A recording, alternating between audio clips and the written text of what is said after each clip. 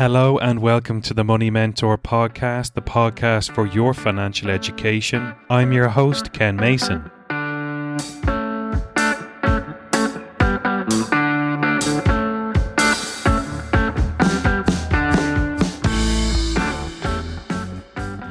On this week's episode, we discuss the nuts and bolts of money. What is money? Money is an indirect medium of exchange through which you purchase goods and services. Money is similar to a battery. The former is a store of value and the latter is a store of energy. Before money, we used a system of direct exchange known as bartering, in which people traded goods amongst each other. An example of this would have been exchanging fish for clothes. This form of direct exchange was local and limited. How does one determine how many fish would be needed for clothes and vice versa? Bartering becomes increasingly difficult when attempting to exchange higher value goods. A natural consequence of bartering was credit, an IOU. Therefore, accounting the need to quantify an IOU graduated bartering from a social system to a number system. This allowed us to quantify an IOU through a unit of measure. Once a unit of measure was in place, it allowed for the creation of an indirect system of exchange. This indirect system of exchange has taken various forms throughout history. Clay, metals, precious metals, coins, paper notes, and now digital currency. This enabled the storing of value and removed the economic limitations of bartering. It unlocked the incentive to produce goods and services to meet demand. Profits and wealth could be accumulated, stored, and reinvested. Money and commerce would begin to transform society over time by meeting the needs and wants of the people it served. Money is a social construct. It holds no intrinsic value, but the value given to it by society, governments, and central banks. Intrinsic value is the measure of what an asset is worth. The metal and paper used in the production of coins and paper notes is worthless relative to the value we give them. This perceived value is a belief structure, so long as most of us have faith in the system. As a society, we collectively believe in money's value, with each transaction reinforcing this belief. The creation, evolution, and continued use of money is a byproduct of our collective social and economic cooperation over time. Given money and its value are such powerful tools, one might wonder what determines its value and who is in control. Who is in charge? Power is the capacity or ability to direct or influence the behavior of others or the course of events. Money and power go hand in hand throughout history. Money is an instrument of power. With all inventions, and money is no different, it is not long until a person or peoples begin to use it in different ways. It all depends on whose hands the money is in. Today, governments and central banks use fiscal and monetary policy to influence economic conditions. What is fiscal policy? Fiscal policy is a government's ability to increase or reduce spending and taxes. In theory, the role of government is to act as a ballast tank to the private sector depending on the prevailing economic conditions of the time. A ballast tank is a compartment within a ship which holds water to provide stability and to ensure the ship does not breach its tipping point. Therefore, government is a counterbalance used to harness the power of the private sector while mitigating systemic risk. If the system consists of private and public sectors, their potential failure is a risk. During economic downturns, governments should spend more than they collect in taxes, budget deficit,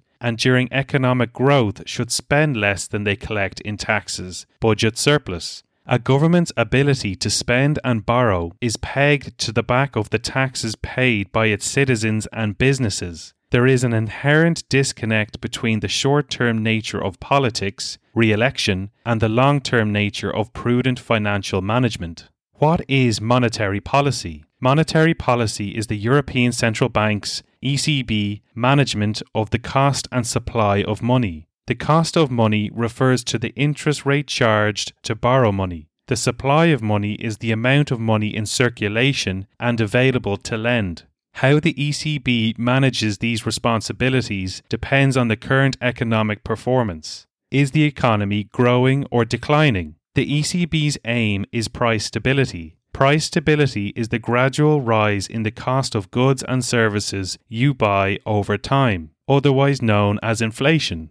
The ECB uses the following tools to influence economic variables towards its mission of price stability. 1. Increase or decrease the interest rates at which banks can borrow or deposit money. Raising or lowering interest rates increases or decreases the cost of borrowing, the benefit of saving, and therefore the availability of money and its consumption. 2. A higher or lower reserve requirement, deposits, for banks results in less or more money being available to lend to people and businesses. 3. Increase or decrease the supply of money by buying or selling short-term government debt, which usually reduces or increases interest rates. The aim of government and central banks is to prioritize economic growth while monitoring and influencing price stability. Fiscal and monetary policy is used to stimulate growth during an economic downturn and constrain excessive growth during an economic upturn. Fiscal and monetary policy is a difficult and delicate balancing act given the variables involved.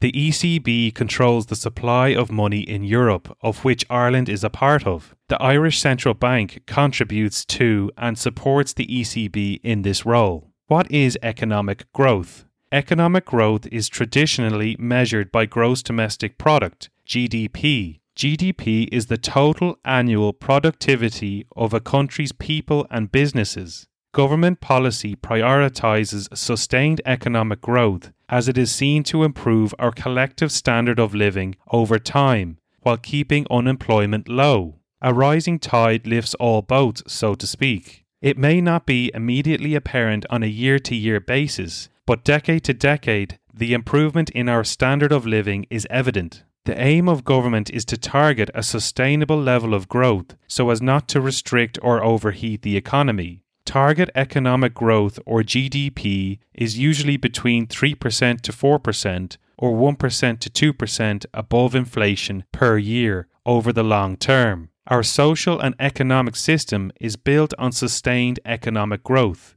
Without ongoing growth, our system is in danger of collapse. What is inflation? Inflation is the rise in the price of goods and services over time and can be caused when too much money is chasing too few goods and services. Measuring the value of a good or service is primarily determined by supply and demand. When demand exceeds supply, prices usually rise. A higher price encourages an increase in supply. When supply meets or exceeds demand, the price stabilizes or falls. Rising prices therefore regulate supply and demand. Supply and demand economics is a model for price discovery. Price is what the open market is willing to pay at a moment in time. Prices fluctuate as the market ebbs and flows. Therefore, value is determined by the price paid and the direction of the market thereafter. The market will reveal good or bad value over time based on the price paid.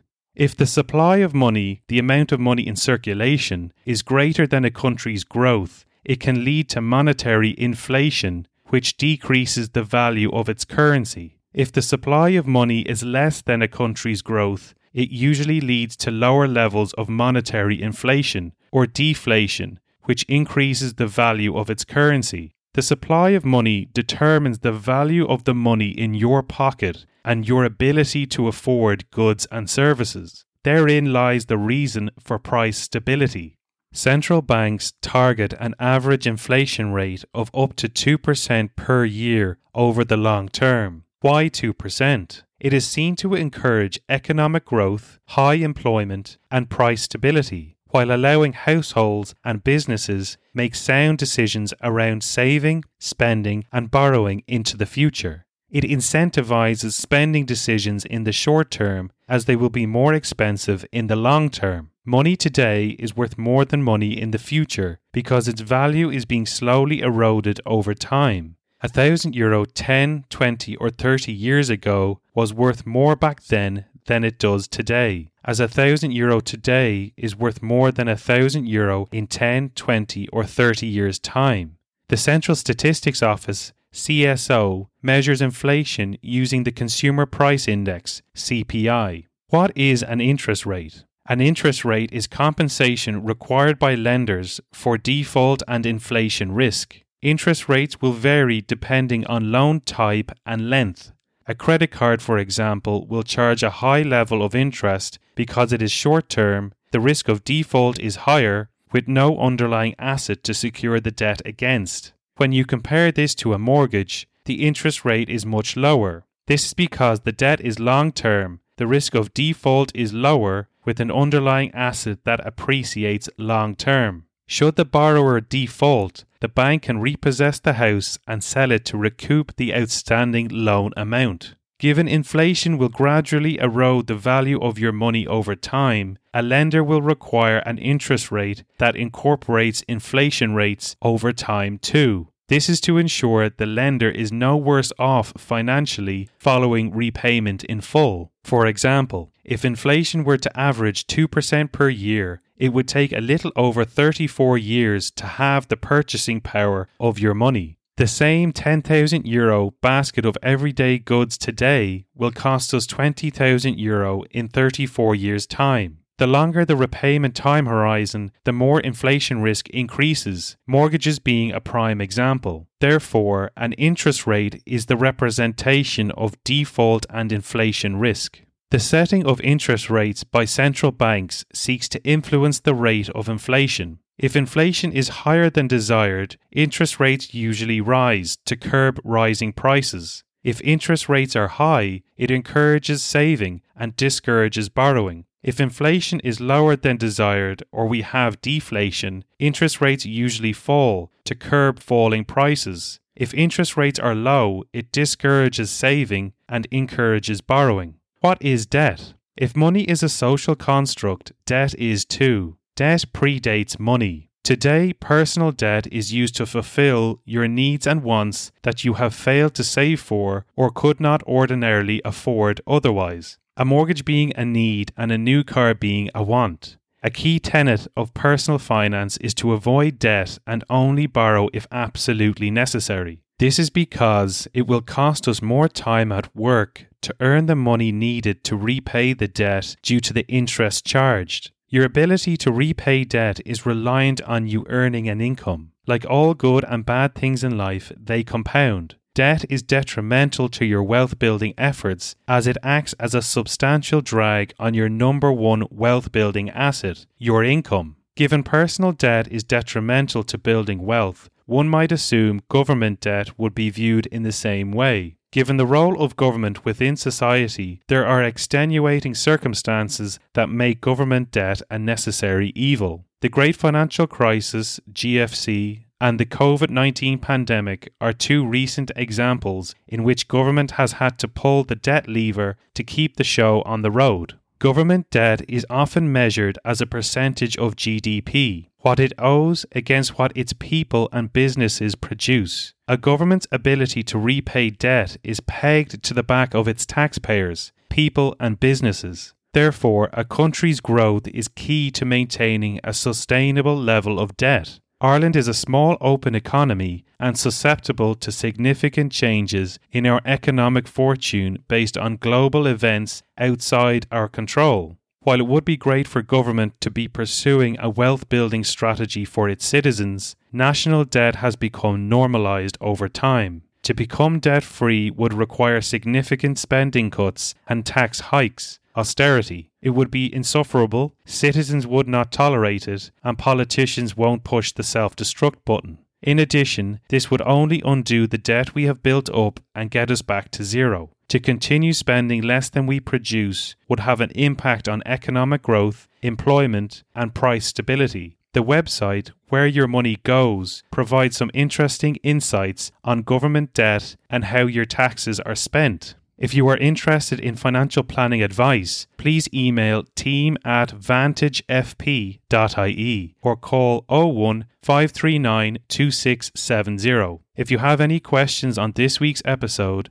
ideas, suggestions, or feedback, please email us at team@money-mentor.ie. We can also be found online at money-mentor.ie, and through the website you can find our Twitter, Instagram and LinkedIn accounts. If you are liking what you are hearing, please subscribe, and I would be grateful if you could leave a review. Please share with family, friends and colleagues if you think they would benefit. Until the next podcast, thank you for listening, take care and chat soon.